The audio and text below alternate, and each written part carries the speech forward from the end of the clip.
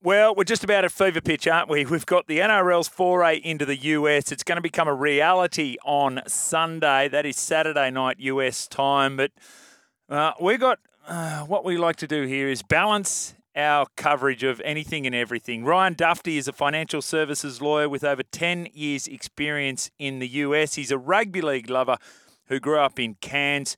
He attended Bond University and then Duke University School of Law and was part of Duke Rugby Club. And I'm going to describe him as a voice of moderation. He is on the line. G'day, Ryan. Hey, Jimmy. How are you? Mate, I'm really well. I'm excited about what's happening Sunday our time, and obviously there's been so much said and indeed written about it. But as someone who's been over there to the US, lived there for a long period of time, a lover of the game of rugby league, what are you seeing when you see the NRL playing their first ever match over in Las Vegas? Yeah, look, it's exciting, Jimmy, that they're trying this, and I don't want to downplay that at all. I think it's absolutely amazing that they're having a crack. And to those people who are going to the event, actually heading to Vegas to watch the game, I can't stress enough. They're going to have an amazing time. Yeah. It's a fantastic city. It truly is a world-class stadium. It's a thing of beauty. They're going to absolutely love the event. I think just the issue that the NRL is going to face is threefold. Firstly, people do not know what rugby league is in the United States. Secondly, there's no market for anything at 5 a.m. aside from coffee, and that is when NRL games televise in the United States. And thirdly, I think we need to be realistic about the money that is going to come from gambling in the United States. The legislation is different over there. Yep. Sporting leagues do not get a percentage of revenue from gambling in the United States.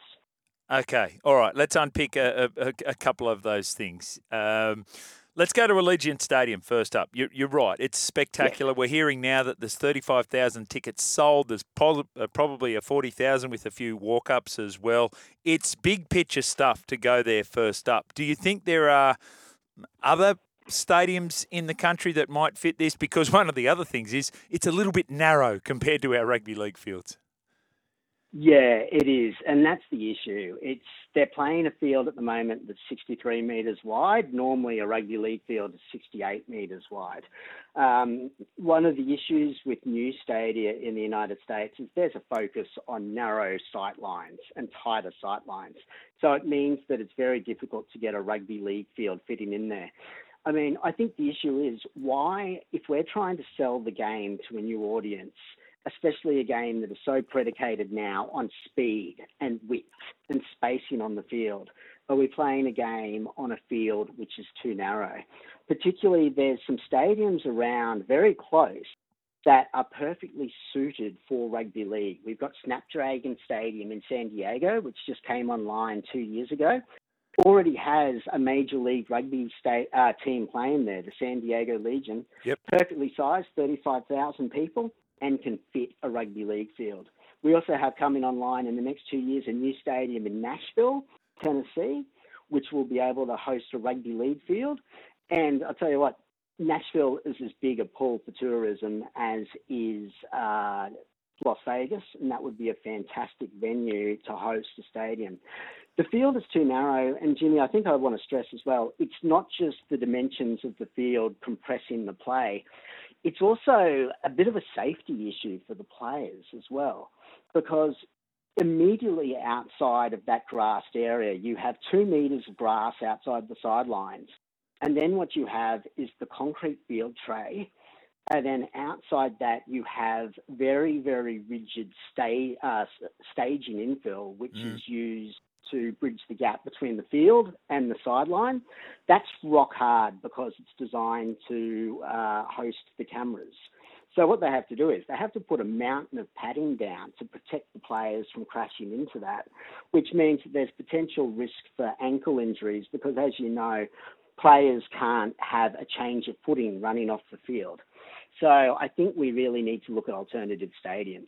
Okay, it sounds like there's a couple there, and maybe years 2, 3, 4, and 5. That's something to look at. What about? So you played with the Duke Rugby Club over there. Everyone's concerned. Does anyone know what rugby league is? They know what rugby is, but that then confuses things. Should we call it the NRL? Talk to us about it, an American's understanding of the nexus between rugby and rugby league.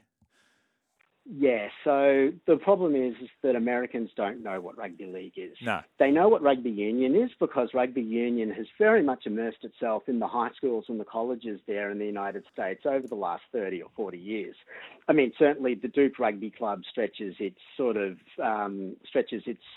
genesis back to the 1970s. Right. So they know what rugby union is. They don't know what rugby league is. So I think in naming the NRL, they have to focus on NRL. NRL, NRL, NRL. One of the issues as well, of course, is that the event on the weekend clashes with the HSBC Rugby 7 series, which is taking place in Los Angeles. So that causes a lot of confusion and also takes away from the crowd that could possibly be at the stadium. A lot of rugby fans in the United States sort of are a little cynical towards rugby league and even a bit snobbish, unfortunately. Yes. Those who aren't would probably be open to going to the games were it not for the fact that it's clashing with the Sevens tournament in LA. So everybody who cares about rugby is going to the Sevens tournament in LA this weekend rather than going to Allegiant Stadium. So that's a problem there as well. No market at 5 a.m. you're talking about. So this is the NRL proper being beamed back into the US. There will be a Saturday night broadcast audience across Fox Sports 1. What are we anticipating as a potential audience in that, not just for this weekend, but perhaps ongoing, Ryan? Okay, for this weekend, I think the maximum audience they're going to get is about 200,000 average viewers on the Nielsen rating. And how you can extrapolate that is basically looking at what that Saturday night audience on Fox Sports 1 gets over the years. You have to bear in mind in the United States, Peter V'landys has been very keen to sell the fact that Fox Sports 1 is beamed into 70 million US homes. Yep.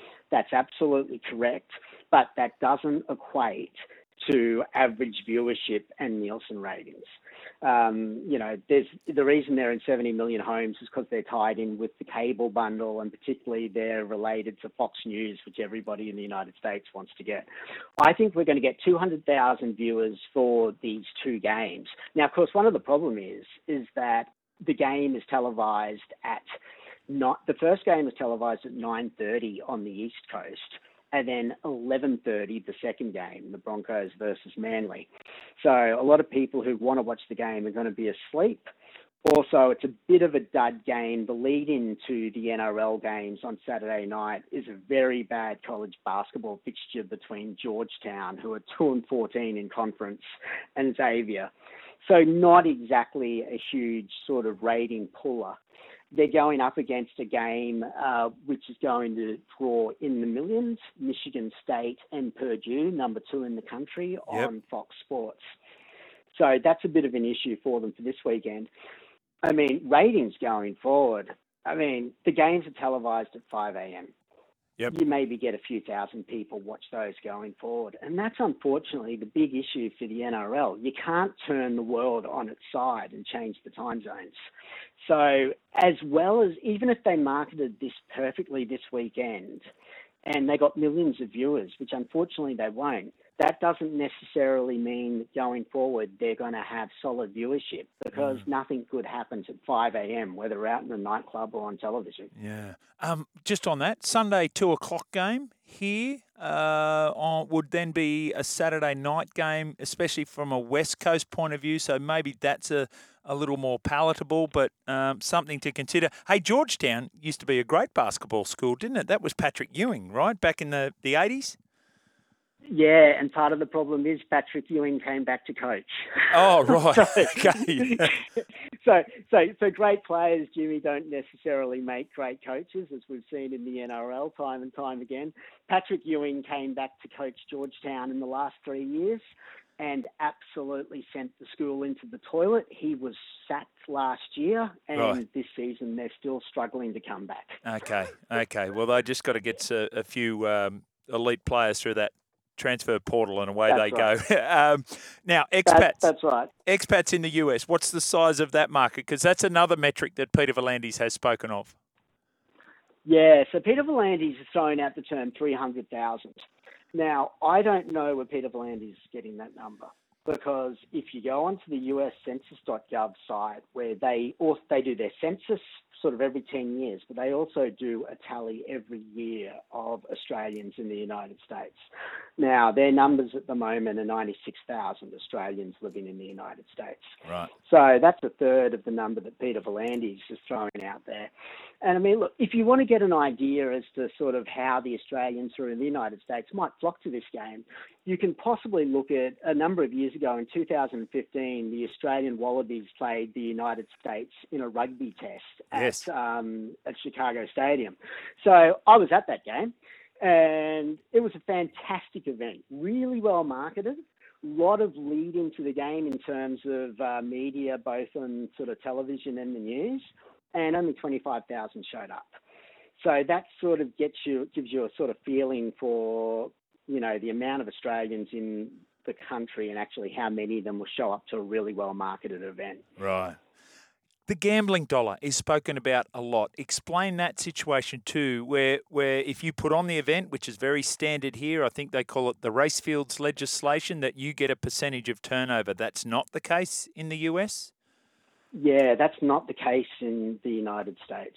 So in Australia, there's two ways that you go about getting that sort of revenue. All of the state legislation states that if you are a sporting league, the Australian state laws provide the Australian sport leagues receive a percentage of gambling revenue. US state laws do not. There is currently gambling on sports legal in 38 US states.